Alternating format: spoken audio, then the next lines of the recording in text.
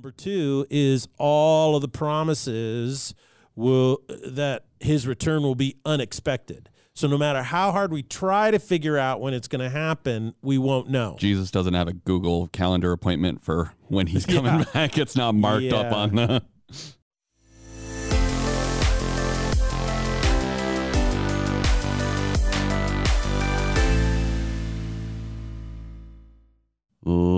Ladies and gentlemen, welcome to the Salty Pastor Podcast, a podcast dedicated to helping you learn to think critically and develop your faith on your own. We're here to be your guides. We're here to challenge you. We're here to encourage you. But ultimately, your faith and your knowledge is in your hands, and you need to be an active participant in growing both of them. So we are here. My name is Jesse Mayer. I will be your host, and we can't do the Salty Pastor Podcast without the Salty Pastor himself, the one, the only, Dr. Douglas Peak. Well, my mama always said that after God made me, he broke the mold. So I guess I am the one and only. So greetings to you. The mission of the Salty Pastor, as Jesse said, is to help you grow your faith. So my question is, what are you doing to ensure the strength of your faith? Are you taking steps to really develop what you're going to need when the world spins out of control? And what we're seeing is exactly that. So the Salty Pastor is all designed to coach you in how to strengthen your faith, give you the tools, the techniques, but also the constructs, the information, the teaching, that will help you achieve that mission and purpose for your faith. So welcome to the Salty Pastor. I'm glad that I can be here with you. So ultimately, we love to encourage people to get them moving forward in your life, in your faith, in your jobs, in your careers, with your family. These are all things. It's a refreshing. We talked about this with joy. It's a renewal or refreshing of your mind, your spirit, your body. And part of that is your faith. You need to be refreshing your faith. You need to be moving forward in your faith. And we want to be here to encourage you to do that. And there's some people out there that are really desperate and need encouragement to get moving forward in their faith. Yeah. So talk to me, Pastor. What do you have to encourage people to move forward with their faith today? Well, our series is Get Up and Go. I've loved this series because it's just been a practical, we're on the 10th step. You can pick and choose different ones. I started off really strong with Pastor Harv. I really loved the one on make a decision. We really need to make decisions. I enjoyed the one my son did on be generous. I really like that one a lot. And so those are ones that those are specific things that as soon as you start doing them, you see immediate impact. Right. And today what we're going to do is something I think people really need to focus on, and that is be prepared. You need to live your life as if it is heading somewhere, because it is. You need to live your life as if you're going to have to make a sacrifice. All life requires decisions. Those decisions always have sacrifices. You're picking and choosing from one or the other, and that happens. If you do not realize this, then you lose your freedom to choose your own sacrifice. You lose your freedom to be able to say, this is what I'm going to do. For instance, the way this works is, there's two times of pain in life. There's the pain of regret, and then there's the pain of discipline. And so you can, sacrifice to discipline yourself for an outcome, which allows you to choose. But if you don't live that way and you make a mistake, then you have the pain of regret, and that never goes away. There's nothing you can do about it. So you lose your capacity to choose your sacrifice. So in this current environment today, I've been getting lots and lots of questions about, do you think that we are in the end times, Pastor? When you look at what's going on, are we in the end times or not? And so I think today we're going to focus on being prepared. So, I've been hearing a lot of that too. And it's come from very different people. That's the interesting thing, is there's some people that I've seen that I would have never thought would have kind of had that thought process. Like they're not actively studying the end times. They're just kind of like, oh, well, maybe this is it. Maybe this is the things. And then there's people that have been really digging into it that are also like, oh, I think this is it. And so it's kind of a broad base of people that are talking about this. And I think everyone's on different spaces about whether it is or isn't, and they come looking to you to see what someone who's spent a lot of time studying the Bible would say about this. Yeah. So how big of a deal, according to the New Testament, is the end times? Well, I think we get this question a lot, and we've always gotten it. over the last 34 years of full-time ministry, I would say 3 really big times or 3 seasons over that 30-some years. So I'd say about once a decade or so, it really becomes a hot topic. The very first decade, it started back in the late 80s. There was kind of this big wave of talking about it.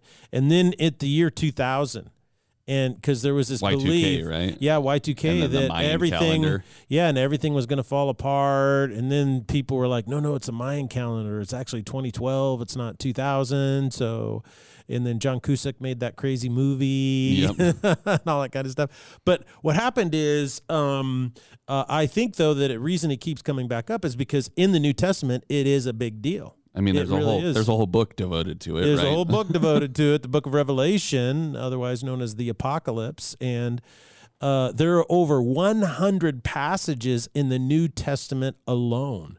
So you think there's 27 books in the New Testament. There's over 100 passages. So you're talking around an average of 4 references per book if you were to kind of just distill it out that way. So there's a lot about it. And the reason why is because you have to step back a moment and realize the overall basic ethos of Christianity, and that is Jesus, who is God, created the universe, created this entire space-time continuum in which we exist. Science out there accepts this as a fact, that there was a beginning and therefore there will be an end. Not that science doesn't say Jesus started it, but it says there is a beginning. Now, you and I were created in the image of God.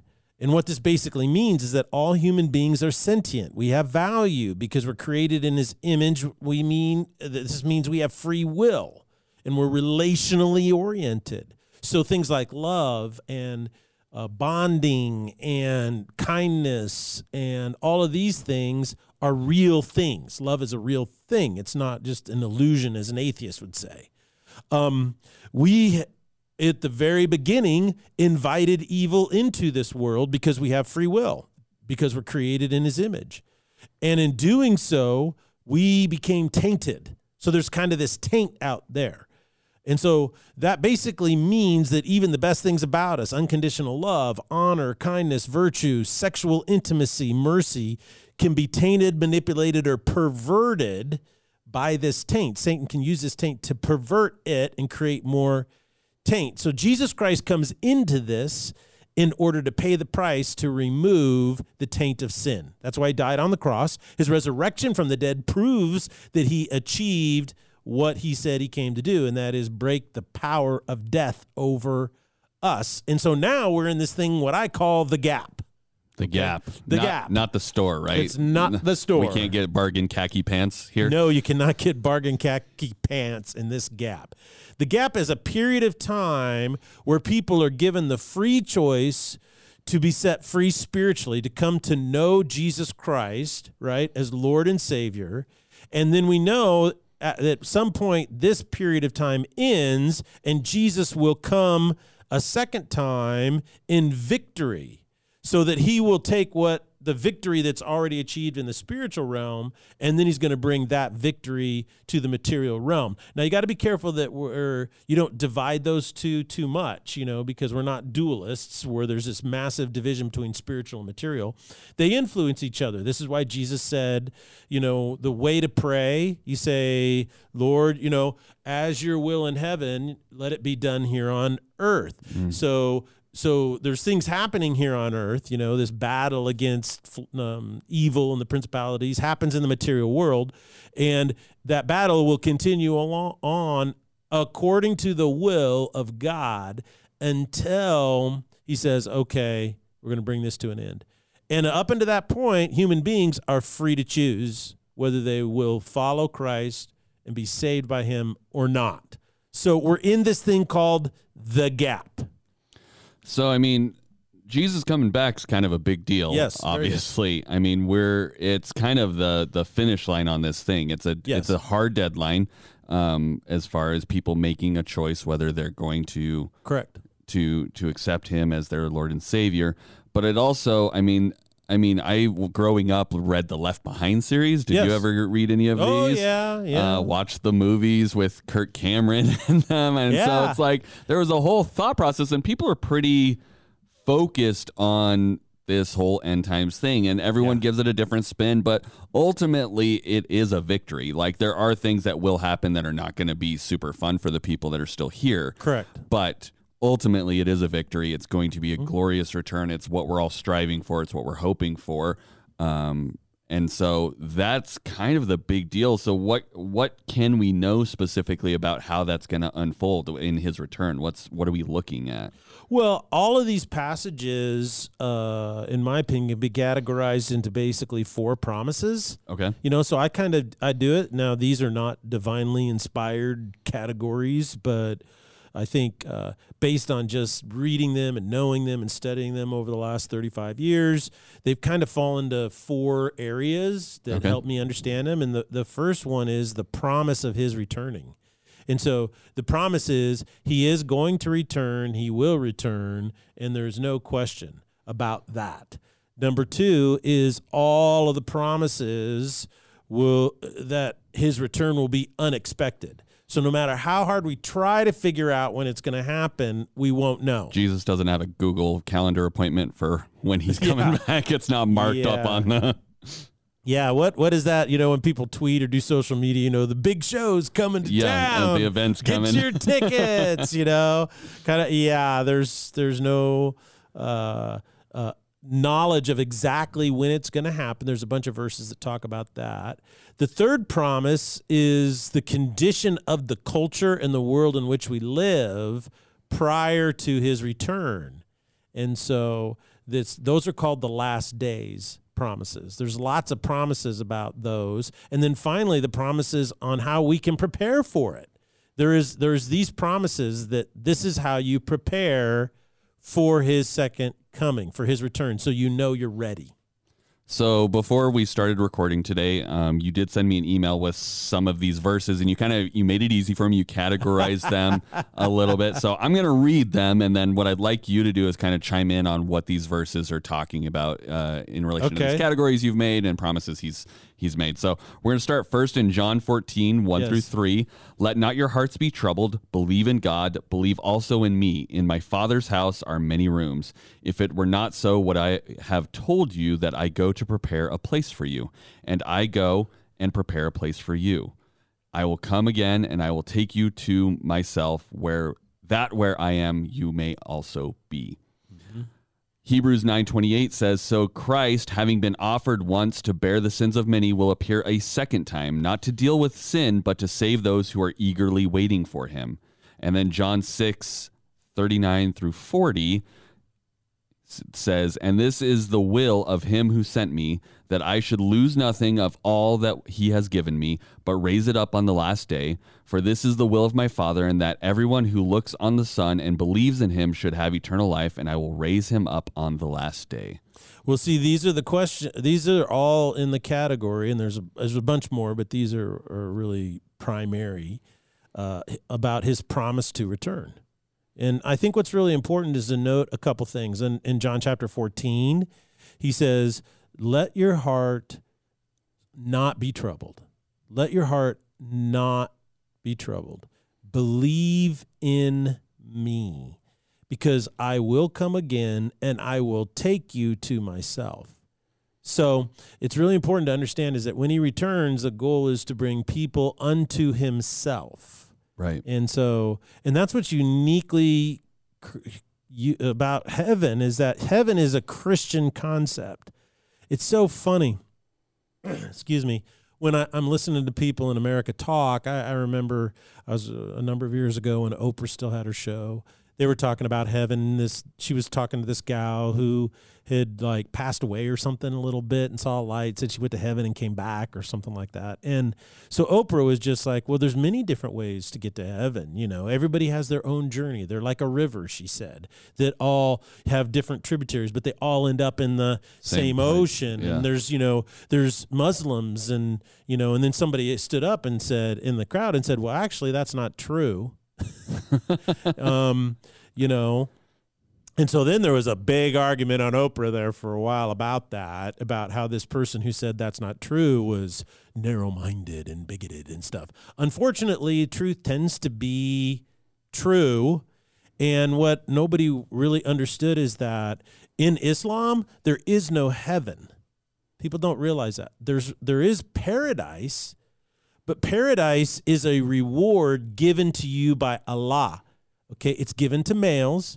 And paradise is kind of described as a wondrous island with all the food and wine that you can drink and virgins, right. women that you can have sex with.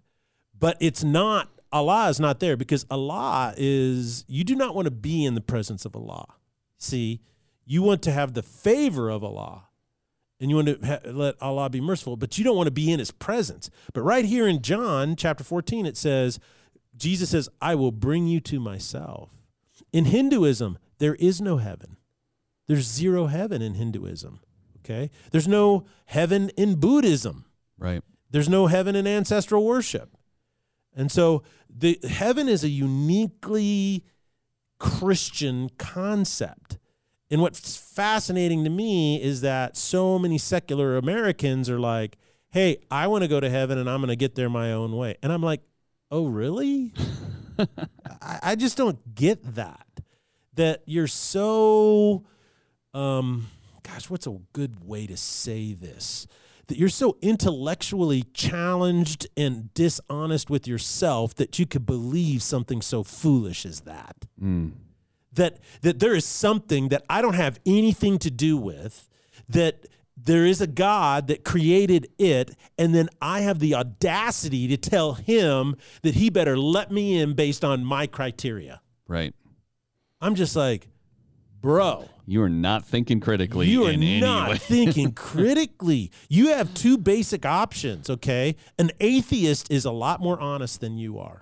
An atheist is a lot more honest than you are. And that's saying something, because we've talked about atheism on this show. Because at least an atheist is being honest and says, I don't believe it.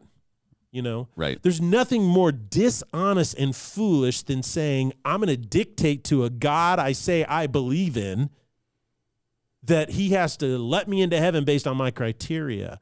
Because what you're doing is, first and foremost, is that you don't really believe in God. When you make God up, you've just created an idol. It talks about this in the Old Testament, about the foolishness of men who carve figures out of wood and then bow down and pray to it. It's ridiculous. Right. But that's exactly what you're doing. That's the American form of what secular Christianity is today, is that people just make up their God. Well, if I'm going to believe in a God, he's like this.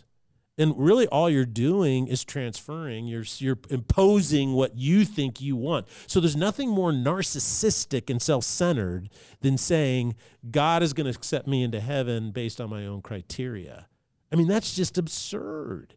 And so I think this is why Jesus said it's a lot harder for a rich person to get into heaven because than a camel to go through the eye of a needle. And the reason why is because wealth fuels and propagates this foolishness in people who are secular. They believe they have more power than they do. Exactly. And so I think that's what's really interesting about it, is that Jesus says, I will bring you to myself. And he says, I will come and I will do it. And in chapter 6, it says, quotes Jesus as saying, this is the will of him who sent me. And I think that's great. I will raise you up on the last day. In Hebrews, where he says the Son of Man, or the Messiah, will appear a second time, not to deal with sin. So see, the first time it was to deal spiritually with the sin, the taint, right? Right. Now the second time it says, but to save those who were eagerly waiting for him. So there's a real powerful thing that he's coming back. It's a powerful promise. It may happen in your lifetime or it may not. That's not the point. Because when you go and read Hebrews chapter 11, it talks about the whole point of faith, and that is that Abraham and Isaac and David, and he goes down this list of people. They call it the Hall of Fame of Faith. It said every one of these people died without receiving the promise, but they lived as if the promise was real.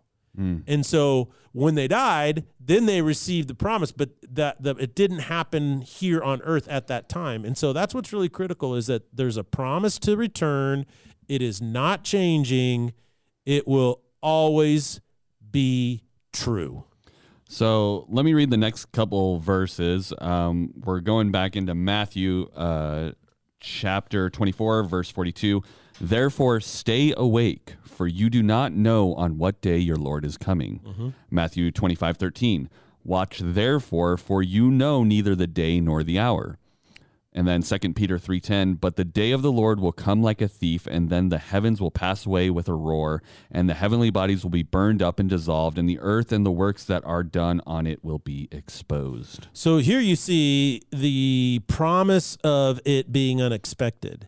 In the 24th chapter of Matthew, Jesus says, he says, it will be like two men working in a field, and the guy turns around and boom, the other guy's gone. Right. So Jesus is talking about this. He talks about it over and over again, and he says the promise will be unexpected. Now, here's the rub, is that it also says to be aware of the times, right? You should be aware of the times, and wise are those who read the signs.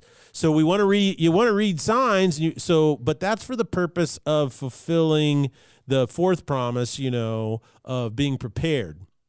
But the real issue is in this one is that it's going to be unexpected. So I should read the signs, the winds of the age, in order to be prepared. But no matter how much I read them, I'll never know. Right. And so that you're injecting yourself a little bit when you try to get super specific. It's like, well, I think Jesus is going to come back next, August. I read the Bible, and all these things are happening, so it's got to be like in the next week or something. Like it's coming. It's right coming. now. It's coming. Yeah. In 1988, I was just newly ordained into the ministry. I was a youth minister in Wichita, Kansas, and this guy wrote this book. And I can't remember if he's a mathematician or an engineer. And he said he'd cracked the code of the Bible, the book of Revelation, and he said 88 reasons why Jesus will return on September 8th, 1988. Now, okay, isn't September basically the 9th month? So if you wanted to be consistent, wouldn't you pick August 8th? Right. Just saying. But anyway, this book went crazy. It went crazy. And this is before the internet. This is before any of that stuff. It was everywhere. And so it was a little pamphlet that people got, and you could send in 50 cents or $1 or whatever, and they'd mail you one and kind of a thing. You'd call a hotline, a 1-800 number. That was big back then. So long and short of it is, a lot of people, I read a story about one guy who sold his house and took the equity and went out and bought a real expensive convertible, so that on the 8th of September, 1988, he was going to drive around in his convertible with the top down so that he, because he was ready to go. Right. And now some people, oh, that's so silly. But I don't think you really realize what a big deal this is how people have interpreted this in the past. And that is, do you like shaker furniture? Have you ever seen this shaker style of furniture? Shaker furniture, it's really big in the antique world, and you go back. And the thing about shaker furniture is that it's really clean lines, with real thin legs, and it's just really, really clean. And what a lot of people don't realize is that the Shakers believed that the second coming was happening right now. They knew it was coming. And so they created all of the furniture for their houses so that it could be removed very quickly so that they could run outside when they heard the trumpet. Because they had figured out a trumpet blast, because it says in Thessalonians, they'll hear the trumpet. They said, well, there'll be a trumpet blast, and that's going to be about 12 seconds or 18 seconds or however long they figured. I can't remember the exact amount. But then what they would do is they wanted to run outside. So like what would happen is around their tables, They had a table in the center of the room, and then they would sit at their chairs, and then after every single meal, they would take their chairs and hang them on a hook on the wall. So they were out of the way.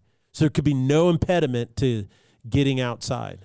It's a fire marshal's dream right there. Right there. So fire marshals would love to have everyone have shaker furniture. Yeah. So the point is these are illustrations to show you that people have tried to, with with a very high degree of specificity determine when Jesus is going to return. But the promise is be ready, but you'll never know when.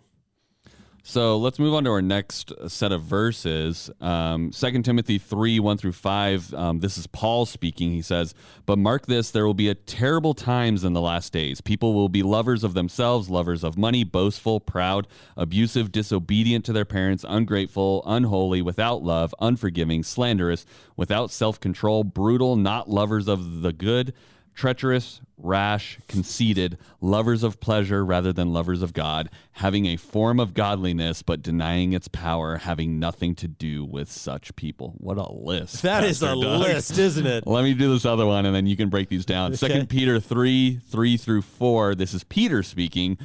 And it says, "Above all, you must understand that in the last days, scoffers will come, scoffing and following their own evil desires. They will say, 'Where is this coming he promised? Ever since our ancestors died, everything goes on as it has since the beginning of creation.'" So he's saying, You're giving me some big passages there. Wow, those are big ones. Yeah. But basically what these are these statements of what I call the promise of difficult times. And that is that there will be difficult times. One of the things that's really interesting about what COVID-19 did is that I was reading some statistics that just came out this summer, and mega churches are reporting, and a mega church is a church that's, it used to be over 1,000 and now it's over 2,000, I think, or above. But these really, really big churches of 5,000, 10,000, 20,000, 30,000, a lot of these really, really big churches, a year and a half after COVID hit, they're all reporting a drop of 40% in attendance at their churches. And I was listening to a guy who's a pastor of a mega church of about 12,000 people, and he said I was on this call and he was talking, and it's back in the East, and he just said, well, what COVID has revealed to us is that we haven't done a very good job of discipleship, and we've got really good at attracting people, but we were not very good at discipling people. And what happened is these people, what the research says, sometimes I do have a little bit of a question about it, because how well can you really track it? But you do see a massive trend. 30 to 40% of people who thought, I'm an active church-going Christian really wasn't. Right. And it's not that they're just like, well, I'm not going back to church in a building to worship. What happened is when it hit, they checked out. They didn't go online. They didn't do church at home. They didn't continue their small group. They just quit everything. Right. And they haven't returned. And so what that tells me is that their faith was not that big of a deal to them. Maybe it was a habit, or maybe it was an expectation from other family members or whatever. Yeah. And now finally, because I know in other areas this is true, there are some other people that just quit bathing, during COVID. Yeah. It's just like, well, I'm not going out anywhere and I don't have to do anything. And I was just like, man, that's kind of gnarly if you ask me. I don't know if you heard about this, but here's a real controversial thing that just came out, and that is Matthew McConaughey admitted that he hasn't used deodorant in 15 years. Wow. The things you learn on the Salty Pastor. You're like, what does this have to do with anything? Okay. The point being is that difficult times will come, and people who aren't prepared for difficult times always fold. Jesus told the parable of build your house upon the rock. I just read this passage this morning, actually, in my devotionals. And so the foolish person builds it on the sand. The wise man builds it on the rock. Because when the storms come, and they are coming, you'll either fold or you'll stand.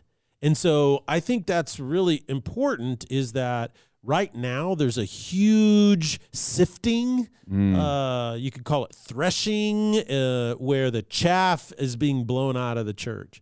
And that is people who really maybe thought they had a faith, but in reality, they didn't. And so what's happening is there's a purification in the church. This is why Foothills, what is really interesting is Foothills is so different, because I get on these calls and I listen to these people and they're all talking about how everything's down. They go, and I'm like, I hope they don't ask me, what's going on at Foothills. It's like, well, we we brought more people to Christ last year than we did in the 3 years prior. We've got more people in small groups. We got our discipleship groups are growing. Our attendance is almost doubled. We're doing opposite of what you guys are doing in your stats. So yeah, and here's what's really interesting, because right at the first 3 months of COVID, this was back in 2020, about the middle of the summer, I was talking to a different guy who's a pastor of a mega church in the Midwest, and he's a good friend, and we were just talking about it, and I said, well, I don't know what to think about this, because you're telling me you guys are like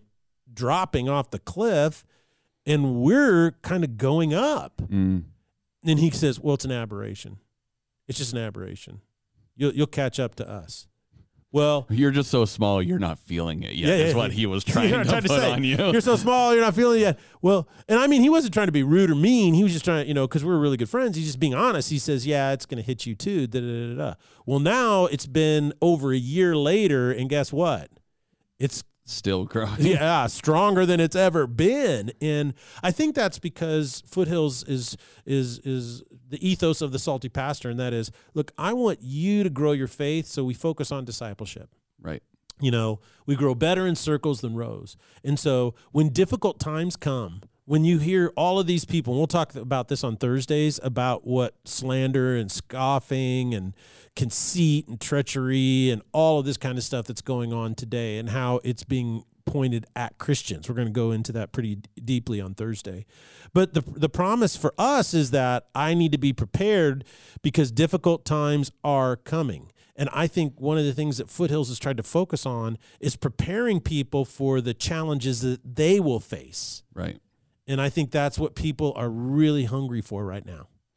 So we got to wrap up here soon, but we've got one more category. So let's just talk about this last promise and how we should be preparing for all of these things that will be coming whenever they come. Well, if you're really interested in the end times, and I'm going to share this hopefully on Sunday when I preach, and that is that the best place to get started is read Matthew chapter 24 and then read Matthew chapter 25. Because 24 talks about the last days and the Son of Man will return. And then Matthew chapter 25 talks about how to be prepared. And he basically tells three stories, three parables. He tells the parable of the 10 virgins. He tells the parable of the talents, or the bags of gold. And then he tells the parable of the sheep and the goats. The parable of the 10 virgins, in a nutshell, is that they went to a wedding and they were waiting for the party to start. It can't start until the bridegroom shows up. Well, 5 were prepared and 5 weren't. 5 had invested in waiting. The other 5 were like, no, we'll just wait. So when they went to go get oil for their lamps, they ran out. They came back. Well, the party already started. They missed out. The parable of the talents is that the master gave his servants, his employees, 3 different amounts.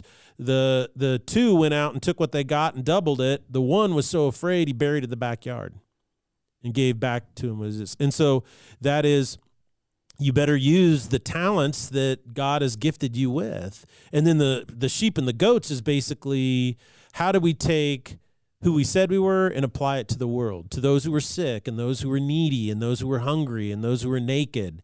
And the end is that the sheep and the goats are separated, and the goats say, well, Jesus, when did we ever see you naked? And when did we ever see you this? And what he was basically saying is, you say you have faith, but you do nothing to help those less fortunate than you. You didn't give any money to your church. You don't serve in a church. You don't serve in a thing that helps ease the suffering of other people. You make no sacrifice.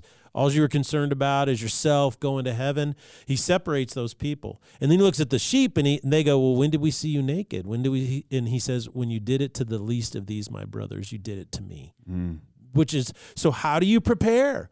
The promise of preparation is that you will be honored by Jesus himself when you're prepared for his return, okay? And how do you do that? Well, number 1 is you invest in the right things, like the 10 virgin story says. Number 2 is you take whatever it is God gave you. Doesn't matter what's in your hands, of the cards in their hand. All of us have something, right, that we've been given, and we need to use that for the sake of the master. Not our own sake, but the sake of the master. And then finally, we need to, our faith needs to have an existential component for it. And this is one of the things that I love about Foothills. during COVID, we had there prior to COVID, there were 23 food banks in the Treasure Valley, right? These are places where they distribute food. Right. And so when COVID hit, out of those, we are one of the top 2 in size and the amount of people and amount of food that we run through here each week. So what happened is when COVID hit, more than half of them shut down. Oh, man. Yeah. Just because they weren't able to. And so now but we ramped up. We found out a way to be safe and do it. We ramped up. And I just think that's just a great thing about the ethos of Foothills. And that is that we just don't, talk about how to be salt or how to grow in our faith, but we want to find real world ways to apply our faith to make a difference in easing the suffering of other human beings so that they can meet Jesus as well. Absolutely. Well, I'm sure we could spend hours discussing these topics, and we still have a Thursday podcast as well. We're going to continue diving into being prepared. But we just thank you guys so much for joining us today here on The Salty Pastor. We encourage you to start having some discussions about what you learned today.